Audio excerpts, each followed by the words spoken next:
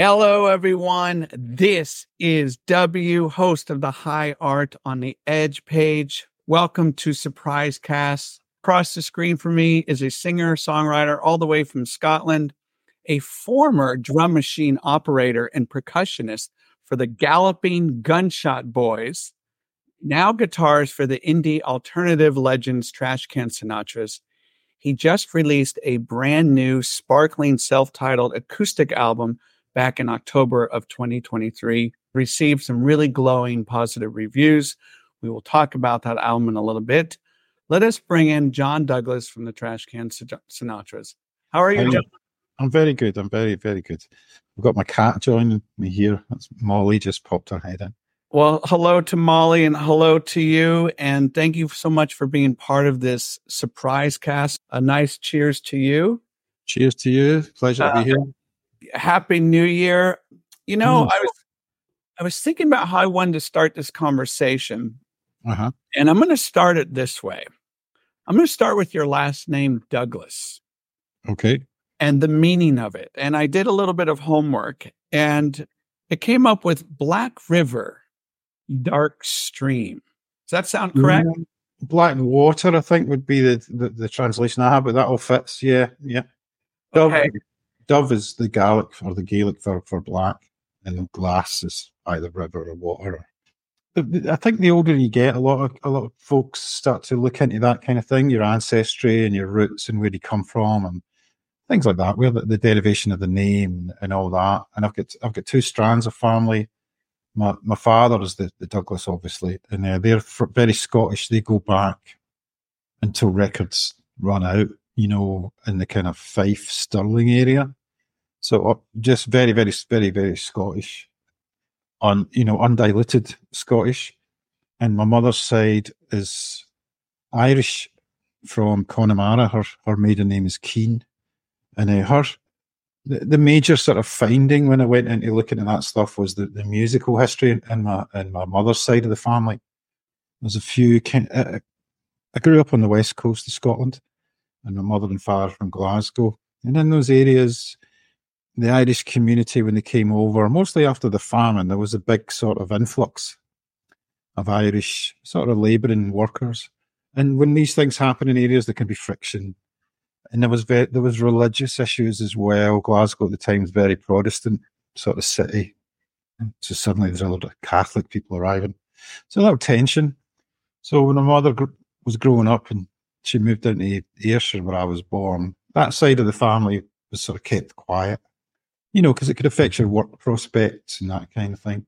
Not in a major way, but now and again things would arrive and you'd think, oh, my mum would say I was just as well I didn't mention how I was brought up kind of thing. All very silly, but, So when I got older, I started asking her about that side of the family. And she said, we're from a place called Glinsk in Connemara, which is out in the west of Ireland, where they still speak the Irish language and a very ancient sort of culture. And I found out that my granddad's name was John Keane, and his brother was a guy called Colm Keane, who is a very well thought of Irish singer and songwriter he died, when did he die? I think he died in the 1980s. But in his history is amazing. He became, when he was like 40 or something, in the 1940s, he got visited by Seamus Innes and Alan Lomax, who were recording just the old songs, trying to capture the old songs. And Seamus Innes, I don't know if you know, he's a very famous piper and a great sort of archivist of Irish music. Long gone now, and he became great friends with my great uncle. Got lots of songs off him, and I got access to them, and they're in the University College Dublin. They've got a folklore society and they've got an archive. And when I walked in there and mentioned who I was and who I was related to, they were like, "Oh, you've got to see this. Come in and see all this stuff." And there's a book now about him, so it's quite well documented. And for me, growing up, I never knew there was music in the family. So and it really drove. It was like a possession. We were talking earlier about teaching being a kind of vocational job. Mm-hmm. With me, music was a kind of vocational thing. Everything else just became secondary. And I always wondered why I was so driven by it. and then to discover that there was songwriting and musicianship going back generations and generations on my mother's side, that it just helped me be okay with myself. Yeah. There was a sense of roots there and a sense of, stuff in the DNA that you don't have a lot of control over, to be honest. So this is what I really appreciate about you, is that you are so steeped in your history, in your culture, in music, in the arts. I want you to take us to a very special time in your life, your memory of when you were a child, something that still stands with you in your mind. Something, it could be positive, it could be negative, either one. My memory is a sieve, but there's glimpses I have of school and being very young. I think I lived in my imagination quite a lot. Mm-hmm. I wasn't very sporty, but I would, I'd be superheroes flying through the trees and running through the street. I read a lot of books when I was a kid and was drawn to that the imagination. My mother said when I was 5, we were on a bus, we were going past a graveyard, and she says, and I said, "Oh, look at all the chessmen in there."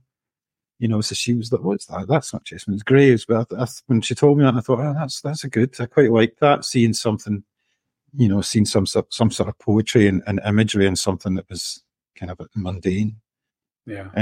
But as far as something striking, I remember it when I was like 5 or 6, maybe a little older. It's in the primary school I was at. They had a show. They would have a show at the end of every year, and I remember there was I took part in it once, and I didn't tell my mother. I was like it was a bunch of kids, and I was one of them. And it was a song. We'd take a verse each, and my mother was sitting in the front row, and I took a verse. I came out and sang a verse, and my mother's face was like, "What you doing?" And as soon as I stepped out, she was like, "No, what's happening? Why is he in?" And I remember the kind of notion of, just being applauded for something, and it really was like this alien experience. This kind of, it probably did change things. That, and I ended up, spending a lot of my life on stage. So that was probably a bit of subconsciously quite a kind of formative experience that was super young. I would have been 7 or 8 or something. How would your relatives or mom describe you as a child? Probably a bit distracted. I think I was quite a positive child. In fact, I've always been quite optimistic. I don't think I was. I don't think I was sullen. But yeah, I think I was quite positive and up for doing stuff. As I got to my teenage years, I don't know. I've always found life very exciting and things really magical. Whatever they are, and I don't know if I was a bother. I wasn't academically strong. I'd be dreaming of stuff and staring out the window, and music would be in my head constantly. But yeah, I think my mum, I wasn't any trouble. I was all right. Can you recall any really impactful and valuable life lessons when you were growing up? Something that kind of still resonates with you? Could be something that involved with a relative or a friend or a parent. I don't know. There's a few things. I was brought up in a Catholic family, and when I was young, that was very strong. My mother would go to mass every Sunday. The notion of sin was very prominent. Mm-hmm. And there's a thing that, when I got to my teenage years and started to question that, and like my older brother questioned it first, so he he cleared the path, and it was okay, once we kind of my mum realised we were adults and we were, it was fine. There wasn't any great punishment about it. But there was a period I remember before questioning, where life was very, very clear. The notion of God and forgiveness was a thing. And I would go to confession every now and again, and I'd go in and I'd be like, "Oh, really scared." And then I'd say, "Oh, I swore at this person," or I had some thoughts that are not from my age. And I would be told to do something, like some sort of penance. And the feeling of walking out after that penance is if you've just been cleansed and you're number one again. You're on the good side. That's pretty irreplaceable in life. As soon as your logic comes into it. But as a young kid, that was very powerful stuff. The notion that everything's all right. You're fine. You're clean. You've scrubbed everything out. But yeah, it's dark. I suppose when you think back at the whole notion of sin and all that stuff is really crazy. No, I remember that being something that I kind of missed in life, getting forgiven and it being convincing. Do you feel that experience with religion manifests itself in your songwriting at all? In your lyrics? Specifically, I don't know. I mean, religion's a very funny word. I'm a very spiritual person. I see the universe and I see the joy in it and I see the patterns and I see the notions of the organized religions on here and it's all very problematic. But underneath it all, it's all kind of the same thing, you know? Yeah. And yeah, of course it's in the music. Of course, I'm not a Bible basher by any way, but the morality and the general bigger picture of what religion tries to tackle, or what science doesn't really answer, what spirituality sort of I get drawn to that sort of stuff. Yeah, there's a song I wrote a while back called "Should I Pray," and it was kind of in the aftermath of a horrible thing that happened here. There was some young men were brought up in a certain religion and ended up going out and blowing themselves up and blowing a lot of people off. And I just put myself in the shoes of another person in that community and seeing that happen, being like 10 years old and think, God, should I go? That's really dangerous to get really swept up in that stuff. You can end up losing everything. And Yeah. So that side of religion's definitely worth questioning. But the kind of bigger thing that survives through the centuries of why we're here, who we are, what's all this about, that science doesn't really answer all that stuff, Right. In terms of you growing up with music, I can clearly recall when I first heard music, it was Kiss, Thompson Twins, a little bit of Led Zeppelin, Johnny Cash from my dad, and The Cure. The Cure kind of opened another dimension. Yeah. Tell me about a time where music really impacted you. Well, that would be when I was young, very young. I mean, I was outdoors, kind of running around in the woods and all that stuff for a while. And then we had an old stereogram, they used to call it, in the house, which was like a piece of furniture where you'd open the lid and there'd be a record player, and there'd be a radio part, and there'd be a little bit you could have albums. And my parents had 3 or 4 records. I was thinking about this the other year, and it was the records were quite good. There was the Ravel's Bolero, and they had Tommy Makem and the Clancy Brothers live I don't know where it was, it might have been New York. And they had a single. There are a couple of the singles were 19th Nervous Breakdown, the Rolling Stones, and Laughing Gnome, David Bowie. So it's quite an eclectic sort of bunch of stuff. But yeah, the Laughing Gnome really got me as a record. But my big brother, he had a brilliant record collection. Things like Bob Dylan, and this would be like 75, 73, 74, 75. And he had just all this sort of classic stuff. He had really good taste. So I started exploring that, and the headphones just became this amazing place I could go and travel to other places with music. One big thing that happened later on was the advent of the Walkman. Mm-hmm. Where you could have music wherever you went. That was a huge, huge thing. You could wander the streets and be lost and stuff. And it was all very mobile, the cassette and all that thing. Yeah, but those early years of just music was this magical thing. I'd put my headphones on and I'd get lost. And, things like even Genesis and Thin Lizzy and Yes, and as you say, Led Zeppelin. The notion of what these people were singing about was kind of otherworldly anyway. There wasn't a lot of mundane stuff in it. It was always quite, I don't know, theatrical or something lyrically. I was always drawn to lyrics for some reason. I don't know why. And when I was listening to music, it would always be the guitars and the singer that I would identify with. I'd mime along with and get put myself in their shoes in these songs and try and get into the headspace of where they were taking me. It was much better than real life, in a lot of ways. And as I got a little bit older, I started to like the sort of punk stuff where there was things I could really understand. And it wasn't so otherworldly. It was more real worldy stuff and very appealing because always done in a very sort of poetic way and that kind of thing. But yeah, the early years were pretty spectacular. The notion of playing a guitar or knowing what chords were nowhere near my head. It was just an amazing sensation. I didn't have a guitar until I was like 21 or something. And even then I was like, well, what is this? It took me a while to get my head around it. So I was just a fan and a listener for years, and music was just this place to go. that was special. And the mechanics of it were in my head. Never thought about it. It was just this magical thing that I kind of kept. I suppose a lot of kids, when they get up to 16, 17, they start to notice, oh, that guy's playing a guitar and look at that amp. I was never any of that. I was just like, this is taking me out of my world and into somewhere spectacular, you know. So that's very interesting. And I would love to know, when you were starting to hear the prowess of guitarists and what they could do, was there a specific guitarist that really took you by storm? Well, yeah, I mean, I suppose the great Brian Robertson, Scott Gorham from Thin Lizzy, very melodic guitar players. You'd hear bluesy stuff, but it was never really overblown. A lot of the kind of bluesy stuff, I kind of, like your Jimmy Pages, what I kind of admired when I was young. I'm just talking about as a listener here. Yeah. The kind of bluesy style was something that for some reason never captured me.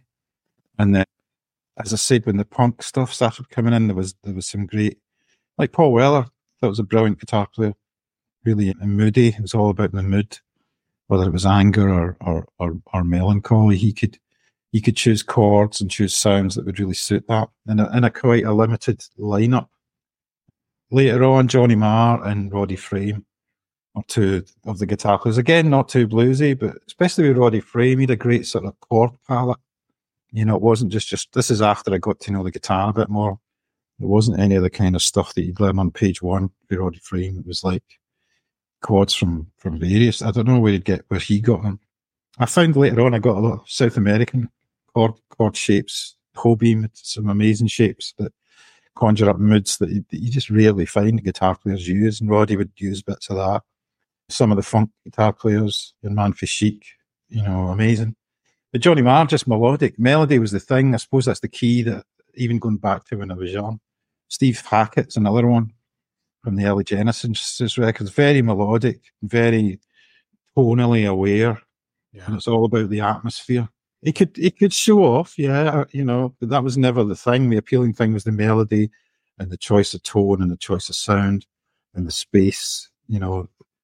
And there was other guitar, John McGeer, who played with the Banshees, and a few others. Stuart Adamson, another amazing guitar player. Yeah. But I suppose when I looked at it now, it's all about the melody and the mood, never about, you know, showing off or technique or whatever. Nick Drake's another cracker, you know, just for the mood and the style of the sound, acoustic guitar player. That's another interesting bit, because I've seen you perform live here in the Bay Area many times, and I've never really seen the band, any of the members, go off. No, none of that. You're right. It's all about staying the melody, staying within the parameters of the song. You might extend a song here or there, just tweak it a little bit, but you're absolutely right. Yeah, that's just with what we gravitated towards. You know, we do jam, and you know, when we're just rehearsing and working songs up, but it's just a means to an end. Yeah, you get the mood right and get the parts right and get the kind of balance right of what everyone's playing. Yeah, that seems to be the Trashcans thing. There's not a lot of jamming goes on stage. Tell us. I mentioned it earlier in the intro. The Galloping Gunshot Boys. How did that experience shape you as an artist, musician? Well, let me describe it. They were quite a mythical band. I left Irvine when I was young, very young. I came back, and when I came back, there was a music scene. There might have been before I left, but I didn't know anything about it. But when I came back, there was a music scene. And this is maybe talking about 84, 83, 85, those kind of 3 years. So there's a lot of post-punk things. There was a band called Rebel Dance that were a sort of Clash-style band. There was a band called The Dead Souls that were a sort of Joy Division band. It's a kind of mod thing going around. There's various things. And they're all done with sincerity and done well, actually. You know, when I think back on how those bands, they were great. And the Gunshot Boys, who I didn't see live, they'd sort of stopped playing live just as I came back. They were sort of, people talked about them in you know, in hallowed terms, you know, and kind of, wow, they're the boys, you know, the great sort of presence, great guitar player, double bass player, the best record collections in town. these musicians. You know, they were all the same age as us, but they were the coolest dudes. You know, they got the right clothes. You know, they were just sharp and on it. You know, they'd investigated everything and found the good stuff everywhere. Davy Hughes was the sort of singer lyricist, so he was kind of very poetic. And the first show I played was myself and my brother. I played guitar and he played drums, and we supported, I think, the Dead Souls, the Joy Division, sounding band or tics. And just me and my guitar and singing, and Paul, my brother, playing drums. And it was a lot of fun. Again, it was one of the things we went to play it and didn't expect anyone to like us, but we got applause and it was like mind blowing. I didn't really expect to be liked, but people liked us. But Davy Hughes was at the show and he says, "Do you want to use my guitar to play with?" And it was a much better guitar than mine. So I said, "Yeah, sure." And that was kind of one of the first times I'd had a reasonable conversation with this guy, because he's quite a mythical character. Still is quite enigmatic because you're Davy. But so, after a few years, I was in some other bands, and the Gunshot Boys started playing live again. And the drummer, we parted ways with Paul, the drummer, and they were playing with a drum machine. But their songs had bits where there was gaps, and the drumming machine had to stop and come back in with a slightly different pattern. And they had some timbales and stuff. And I was just so pleased to be playing with these sort of local heroes, you know, real mythical guys. There's only 2 or 3 shows, but I'd rehearse with them a lot, and I just got to know them. And to be in their company, it made my confidence take a few steps up. And if they think I'm all right, then I must be all right, because these are the sharp dudes. These know what music is. And, you know, if they recommend a film, it's going to be a great film. If they show you a book to read, it's going to be a great book. You know, those kind of guys, they're rare, but in our town, the 3 of them ended up in the Galloping Gunshot Boys. And to this day, it's the same. If Davey says, "Oh, you should see that film or watch that book," you know it's going to be a winner. Okay, so I'd mentioned to you, I think in the messenger, that I don't want this conversation to really about Trashcan Sinatras. Okay. What I want to focus on is you as an kind of a musician, as an artist. And what I want to know is, when you are working either on solo work, TCS stuff, what does a good work day look for you? What does that look like? Oh, that a good work day would be, I've got a place that I go to. I leave the house for a start. Oh, you do? Okay. Yeah, I have to get away from the phone, in the door, and stuff. You know, if you're at home, there's always something. There's always something to do. And for years, I didn't do. I was okay with that. You know, I'd find a little corner, and I'd go away, bury myself away. But I've found it's much better if I go away. And there's a sort of set of garages down here, converted lock-up garages that are little business spaces. And I got to know a few jazz musicians who said that they shared this place and they run a little calendar, and I could chip in with the rent.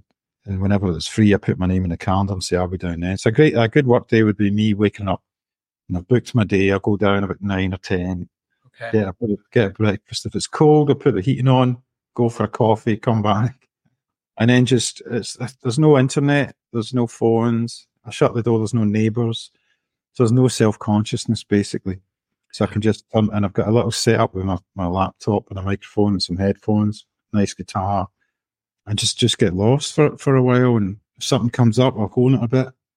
If I'm working on if something comes up, generally that's what the next 2 or 3 days I'll be working on. And and then come home and have my dinner and go back into family life. But if I could do that every day, I would do it every day. Yeah. Because I go out on the road at times, and sometimes the room's not available, or there's just stuff to do. Sure. Yeah. Sure. But that's my ideal thing. Because I get to focus when I'm away from the phone and the door and the chores and the things and all the good stuff as well. You know, I just focus. And that's when things happen. That was good advice somebody said to me a while back. If you show up constantly, songs will show up. You just got to be there. If you're busy doing loads of stuff, you might get the odd thing, but not as much as if you just, every time you can, go to a space and play and see what happens. So as a musician, sure you have found it like a writer, times when you have hit a wall. Oh, yeah. So what do you do when you feel stuck with your songwriting? Well, I've only had one time where I was kind of seriously stuck for a while, but before that, what I would do, like if I was messing about the guitar and nothing was happening, or I was stuck in a rut of trying one technique, I would do silly things, not silly things, but just I turn on the radio. When I was playing on the radio, that's the tempo. Turn it off, right? That's the tempo I'm going to start playing. That's the beat I'm going to use. And just do that for a little while. I'll just go away from the music altogether, go and read something, and whatever words are appealing to you, write them down, see where that takes you once you get a bunch of them together. Say, or a newspaper, whatever's going on, just grab some words and see where it takes you. Or the other great thing is just go completely away from it. Go read a book, go play a video game, go get a bit of food, cup of tea, go for a walk's a good one, and just come back with some fresh ears. And when you're away, just don't think about it, no pressure. But there was a time when I got stuck, really stuck, nothing was happening. And that's why that's why I started doing the kind of solo thing. Mm-hmm. I was so wrapped up in how songs sound with the band, and it's got to have a feel, it's got to have a thing. Or working on things that I'd played to the band, and we got to a stage where it just all it needs now is words or some sort of melody ideas, and then get stuck. And so I thought, right, I need to change. There was a few other reasons, but that was a big reason. And as soon as I picked up the guitar to rehearse to play a show where I'm going to be standing there on my own playing guitar, that whole concept was like a new avenue. Oh, I've never written songs with that in mind. That's what it'll just be me singing. And if I'm going to do that, it has to be I have to have a certain connection with it. Right. And a couple of songs arrived really quickly without much thought. And I've done it for about a year. I've been out playing, and I really enjoy the space of walking on stage with just me and a guitar, and it's like an apprenticeship, and to get to my age and start an apprenticeship's pretty good going. It's refreshing, very refreshing. But now when the guitar's around, I'm just very happy to pick it up. And some of that's going back to stuff with the Trashcan stuff, or new songs will arrive that might fit into the Trashcan stuff, and other ones are just, I'll be quite happy to just stand on a stage and play them to folk and see how they go down. Forgive me for asking this question, but are you a good sleeper? Because I imagine stuff is running through your head all the time. Well, I mean, are you a 2 a.m. kind of person? Yeah, I'm a night hawk. Yeah. Definitely a night hawk. Always have been. I think from early days, that's where things got quiet.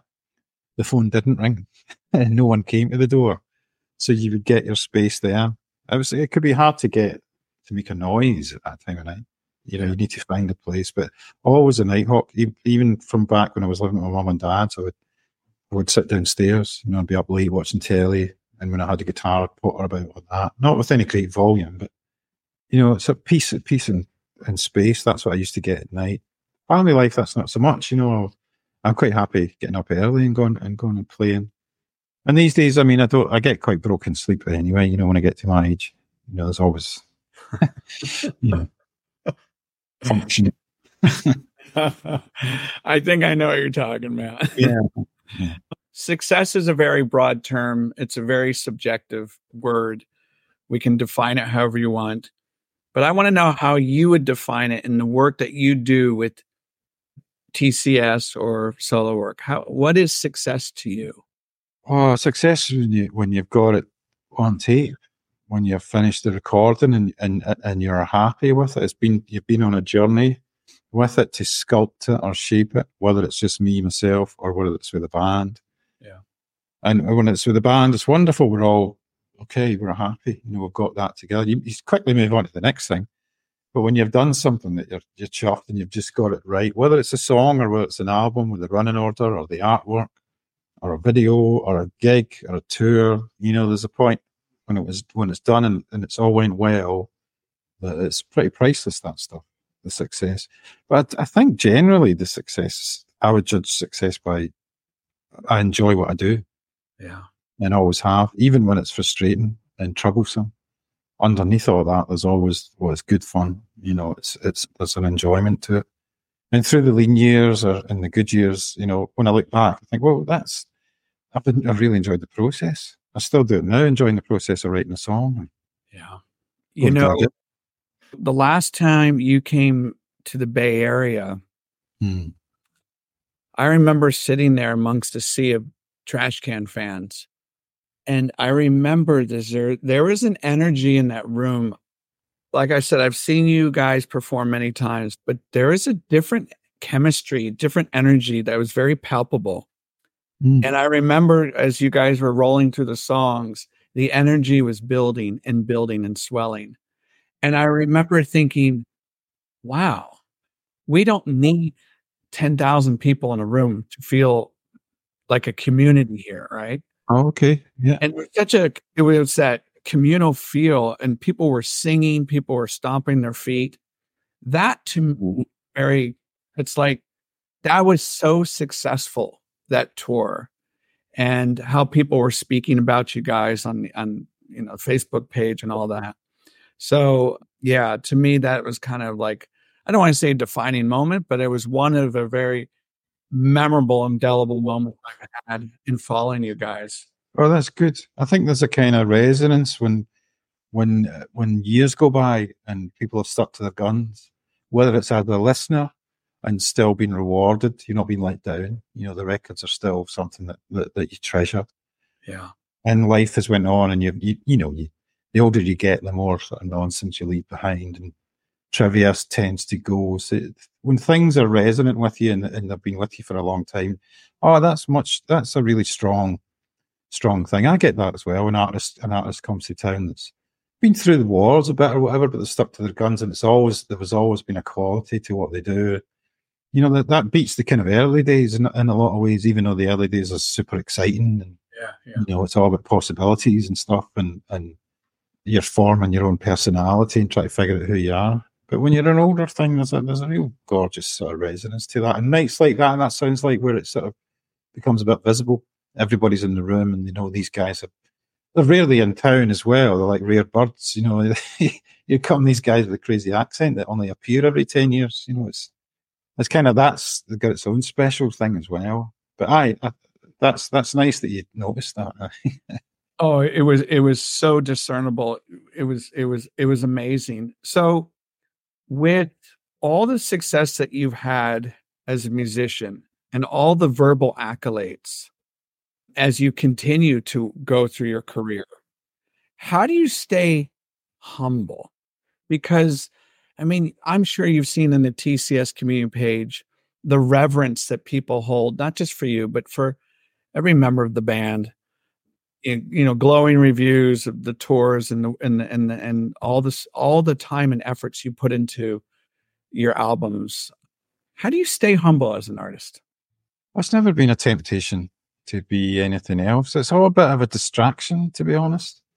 That the listening to reading reviews or listening to, I don't go on message boards. I think in the early days when they were like, what's a message board? You would go on, you check, and you'd say, oh, great. It's nice to know that, in fact, really good to know that people were appreciating what you did. Yeah. Especially because, we've not been the greatest touring band over the years. We've done it a lot, but not as much as other bands. So to read things where people are connecting with you and getting it, it's very, it's like puts petrol in the tank. If I think if we were doing this in a vacuum, we probably would never have done so much music. But humility, I don't know. I mean, it's one of those things. If you're from where we're kind of working class lads from the west of Scotland, not the big city, the sticks. There's a certain sort of not underconfidence, but it's very hard to blow our own trumpet. Yeah. We've always found that a hard instrument to play, and so for other folk to do it's brilliant. But for us, it just felt like, let's just focus on making the music and get our kicks out of that. Yeah. And that way we're safe. That's the thing we've always protected. In the early days we were quite shy about doing interviews and doing videos, and I was very underconfident. And I think at its heart we were just protecting what we do. We love doing stuff together, and it works. So let's just focus on that. Everything else is ephemeral. So I've had numerous conversations with my co-pilots, Keith and Mark. And one thing we have always found striking about the work that you put into it is how meticulous the details that starting with the album cover and the work you do with Chris Dooley and, working with books. It just seems like you're very methodical in your approach. Where does that come from? Was that something you inherited from mom? Is that something where is that? I think that's more in the artists that we can. When we first got together, there was a lot of artists that were our kind of major touchstones that we all liked. And pretty much every one of them did the same thing, from Paul Weller and the Jam to the Smiths, the Clash, the Beatles. Everything was done with such detail and such enthusiasm and integrity. That it wasn't just flinging records out. These guys had imaginations, and they'd something to say. And they did pay attention to detail because everything they liked paid attention to detail. Like all the great movies or all the great records. Details matter. You just got to put your full focus on it. And at the time when we were first making records, making a sleeve was a big deal. I don't know how much it is these days with the MP3 world.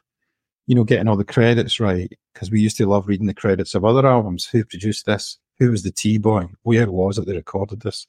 I'd love to. Where is that? These magical places. How do you find out as much about it to try and get how people make the magic?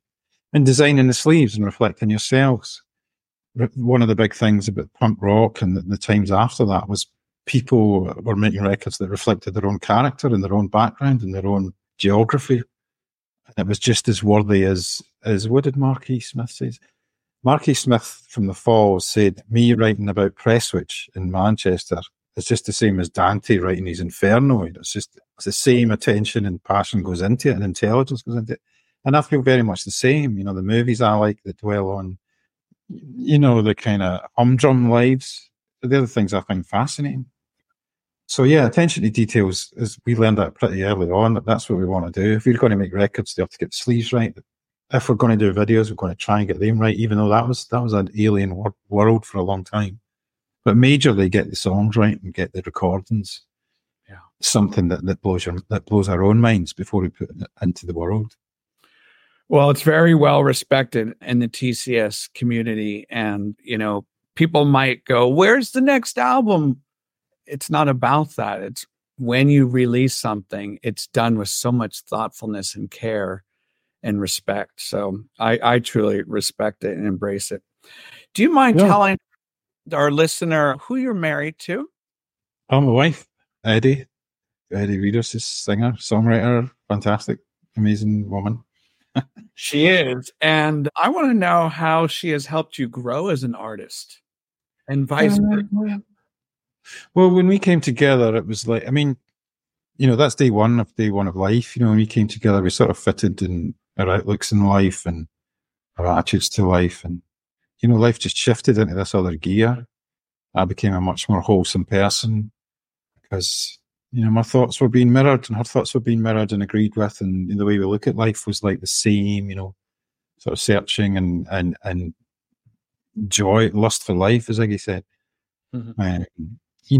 Life should be rich and full and busy and or contemplative, but whatever it is, it's got to be like a buzz, being lazy and tired or sullen or pessimistic.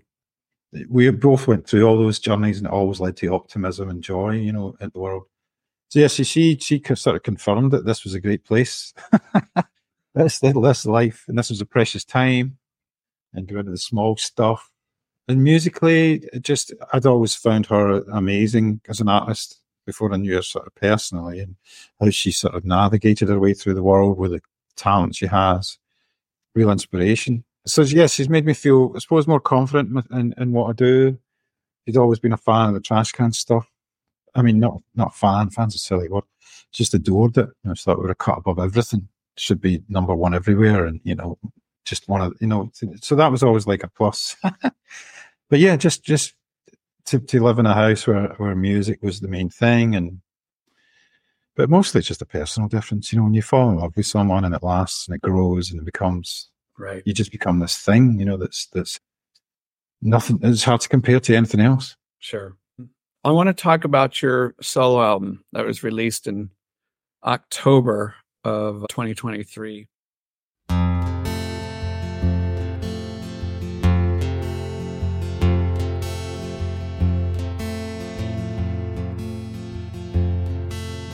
Throw me away into the past. That's where I stay. That's where I last. Soft as the grass. I'm going to give a quote here that All right. it was done in an interview. You said, "I've often been encouraged by friends over the years to make a solo album, but the timing or inclination didn't flow. Last year, out of nowhere, everything suddenly felt right, and the process was quick and natural. Mark just the mics up and I played my songs. No other musicians or overdubs. Me and my guitar." Here's my favorite part of the quote. "That way, I became the songs and they became me." Can you speak to that a little bit more? It's just a thing I've noticed over the years, the thing I enjoy watching. Like if I'm watching, I do a lot of surfing on YouTube to look for a gold, and I was watching a concert from I think it's the Royal Festival Hall in London from like possibly early 70s, but I think it's maybe late 60s. It's Frank Sinatra, and he does a version of "I Get Along Without You Very Well." And he inhabits it. He becomes the lyric. You know, I'm lost. I'm listening to this story going, oh my God, I'm empathizing with the place he is. He talks about the leaves and the trees, and he just can't bear to be reminded of this woman, even though he's saying, I'm all right. I get this, beautiful nuanced lyric. But to see someone just step into the song and become the lyric, even that, it's not even his lyric, but he chose the song because he knew the feeling. Eddie's always done that with her song. She becomes the thing. Yeah. And it's always, if I'm writing, if it's the Trashcans, it's writing to make, if Frank's singing it, he has to become the thing. He has to get it and shift it and move it till he's the thing. I might have come up with some raw material, but he will mold it and sculpt it and add his own raw material or Paul's, so this thing that he can become.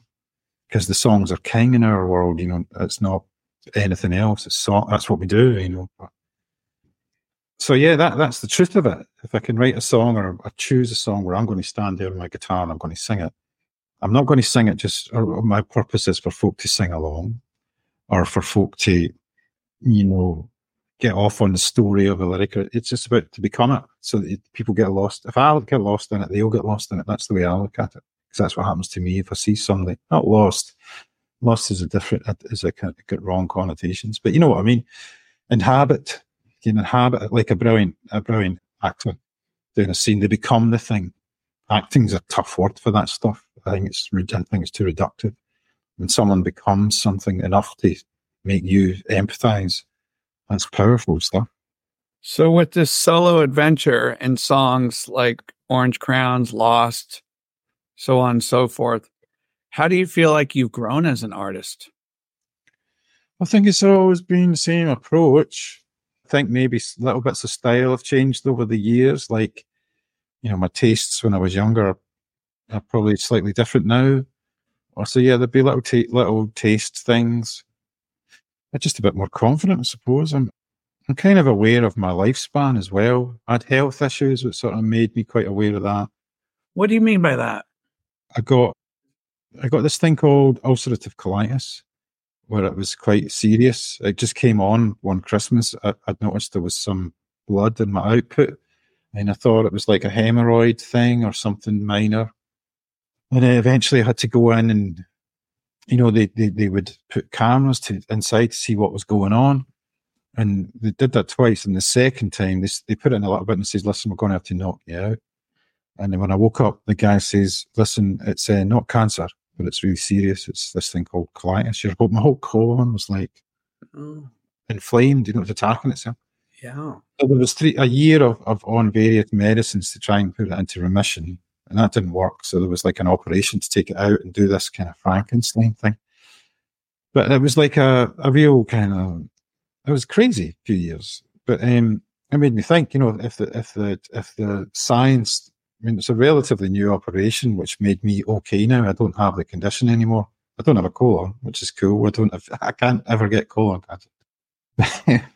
Silver lining. But if that's only a relatively new advancement. If that operation hadn't been, if I'd have got this maybe 10 years ago, or maybe not 10, maybe 15, 20 years ago, I would have to be living with this disease when I'd have major fatigue.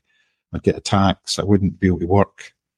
So I wouldn't have left. I wouldn't be here on the planet because it was quite a serious internal bleeding thing going on. So yeah, that going through all that and coming through the other end of it, and have my wife and my friends cheering me on all the way, and sussing out how science can help me, and it just made me just look at everything in a totally different way, And my age anyway, I'm getting on a bit. So yeah, I suppose I'm just more aware of just be busier, do things, and make sure it's of the quality, and do everything that you're ambitious about. And for some reason, the notion of doing it myself with a guitar, I had to admit to myself, yeah, this is something I'd like to do. I love the band, and if I could play with the band every night, I'd be doing that. But I'd still probably go, I'd quite like to go it myself and do the guitar thing because it's different. It's different skill. Yeah. Thank you for sharing that personal information, by the way. If anybody's ever listening that's got ulcerative colitis or is diagnosed with it, I'm on Facebook. I'm very happy to chat about my experience and tell folk in, because it was a mystery to me. I'd never heard of the condition. Yeah. Since then, all the way through it, I would phone strangers from Facebook and just say, "Can I chat to you?" And they would talk me through and put my mind at ease, and really helpful sort of bunch of people out there that got it. So if I can be any help to anybody that's going through the similar, reach out. I'm on your Twitters and Facebooks, and I'm happy to. Thank you. Thank you for sharing that as well. I'm sure and you've had some amazing conversations. Wow, what an impactful experience. Yeah, I wouldn't recommend it, but here I am, and I'm wiser for it. I had a student that had it, and I would speak to the mom often on how we were going to get through the school year, because it's a very serious situation. Oh, absolutely. And the boy and I had a code during class, a very private code that no other student knew about. Mm-hmm. And it bonded us. And yeah, it was a very unique situation I had never dealt with before, but it gave me a lot of empathy, truly. Great. Well done for helping them out. That's, it's quite a tough thing to get your head around, some of the things. Yeah, I can imagine. Okay, so with this album, this was mastered, mixed by Mark Freegard. Do you want to tell the audience who Mark is, what he's known for? He did the Breeders records in the 80s. I think he did some Pixie stuff. He worked with so many people over the years, and big. There's a lot of records in that period, probably 90s, that would have his name attached to it. Major producer back in that time. And he met a girl from Glasgow, settled down in Glasgow. I think she passed away, and he's married now again, but he loves the city. He's not retired, but he's got like a home life, and he loves it. And he's got like a setup in his house for mixing. He does mixing and mastering these days. But I did a few records with Eddie. That's how I got to know him. And I thought it was brilliant on the hoof. He'd have a full band in a room, like drum kit, a room like the size of a bedroom, double bass, and somehow he'd managed to make it, everything recaptured with a little bit of separation, so he could mix it and just get a great sound out of that whole environment. And the band themselves worked much better in that kind of like a gig almost, being close together and could observe and be in the moment. And he was a master at doing that. So I knew if I wanted to record myself with a guitar, he'll be able to do it well, and he'll be able to tell me that's the best take. Okay. Don't need to do any more. You've got it. And it was always the third take for some reason. It wasn't the Stanley Kubrick 98th take. No, we never went beyond 4 or 5, and it was always the third. So it's very quick. I think I did the whole thing in 4 hours. I'm quite sort of chuffed with the whole concept of doing it. When I first said, I began telling a few friends around town I was going to do this record. I wanted to do it just me and my guitar. Yeah. And I've got a few musician friends, and they said, "Listen, you're going to get bored. After 4 songs, you're going to want to bring in a piano player or somebody to do a solo." And I thought, well, you may be right. Okay, I'll just go and see what happens. Yeah. And I didn't. So I was all right. I proved myself correct. It really is a warm sounding album. There's something very contemplative about it. Great introspective work, wonderful songwriting. Was there a particular song on the album that was a grind, was a true struggle? No, they were all pretty. They're all things I've been playing for a while, or there were things that were just fresh. There's a couple of them were just fresh and just arrived. No, there was nothing that was a struggle. Like what's it on it? The Prefab Sprout cover. I mean, I used to go busking. I played that quite a lot, and every now and again, I just sit and strum the chords, and it's just kind of in my bones. How to play that? It's a drop of a hat. I could play that, and there's a couple of songs on there that nearly made Trashcan's records. They were kind of in the frame one of them was in the frame round about the I've Seen Everything time. Never quite made it. So they've been around for a while, and I would always, over the years, now and again, I'd just sit and play it to myself. So by the time I come to do this, I knew them inside out. It was just a matter of getting the performance right and getting, as I say, get inhabit it. How much energy and time was spent into the actual flow from track to track? Do you put a lot of thought into that? Well, what I did was the guy, the label that it's out on, Reveal Records, brought it out, and the head honcho of them was a guy called Tom Rose, and he's put out Eddie's records recently. He's put out Chris Drever records, Booth Urdine, Blau. Very well respected. All kind of singer-songwritery, maybe a bit of traditional folky, but very acoustic-y. What's the word? Yeah, acoustic instruments, real instruments. He's a big fan of that, and that's been all through his I think Jonas Policeman. He put out Jonas Policewoman's first records. Still does, I think, puts out that record. It's a great taste. And he was the kind of major guy that said, I love your band, but I love your songs, and you should do a solo record. I've been saying that about 15 years. He was the first guy I went to and says, I want to do this. And he said, well, do it, just send me stuff. So I went into my little rehearsal room and I recorded all those songs just live. And I said, you help me out with the choices. And there was a few. He says, these are good, but this is your album bunch. And I did them with Mark, and I said, do you choose the running order? I trust your ears more than mine. Because I was a bit too close to it. I was, and he said, when I first listened to it, I was like, wait a minute, that's quite surprising. I wouldn't have done that. And then I lived with it for a couple of weeks, and I thought, actually, it's great. It flows really well. All the kind of, there is a mood to it, but there's quite a kind of bunch, there's quite a different bunch of styles in there. And he just made it work. And everybody said the same. It's sort of got a really lovely flow to it. So, yeah, I'd faith in the guy because he liked my stuff. And he's very genuine. And he's got good ears. So, did you get some 2 thumbs up from the galloping gunshot boys? Well, yes, actually. I'm in touch with one of them. One of them lives in New Zealand now, Stephen. And he said it was good. Davey liked it. I don't know where the other ones are. Ramy, I'm not sure who he is. But yeah, generally I've got everybody cheering me on. All the Trashcans are like, it's good, it's got a thing. And every time I wander on stage, I can just know they're going, go on, John. So how are these?